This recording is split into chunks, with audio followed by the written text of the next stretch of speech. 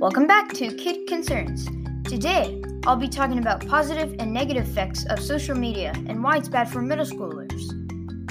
Social media is good for middle schoolers, and here's why. You can make friends.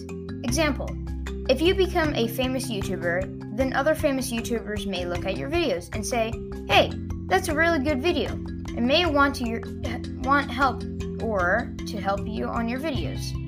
Another great thing about social media is that you can possibly make money. For instance, if you're a YouTuber and make 10,000 views every 3 days, that will be about $2,500. Most YouTubers make their money off of YouTube. That's because they spend days on social media looking for good topics for their videos. The last positive effect of social media is that you get to know what's happening in the world. Watching the news, that means notable events, weather, and sports, can help you know what's going on in the world. It also could save your life. That's it for positive effects of social media. Now for negative effects. Social media is making middle schoolers have trouble remembering to do their homework. Here are some negative effects for social media. Number 1, you can lose sleep. Checking social media, sending emails, or looking at the news before bed can keep you awake, as nighttime use of electronics can affect sleep through the stimulating effects of light from digital screens. The impacts of blue light exposure may be worse for those who wake up to check their phone after falling asleep. Number 2 on my list is distraction for schoolwork. There was a person who was streaming on Twitch and talking to people. One person asked, "Do you write essays?" He replied no. A couple seconds later, he remembered that he had a college essay due tomorrow and started to work on it immediately.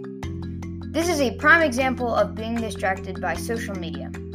Last but not least, you can have memory loss. Researchers also say that heavy social media use is linked with memory defects, especially in your transactive memory. Not only did the individuals lose the memory of their original experience, but they may also experience long-term defects in the size and function of their brains. And that's why I think you shouldn't be on social media. In conclusion, social media is waste of time, unless you're making money. It could also save your life. And that's why I think it's okay to be on social media once in a while.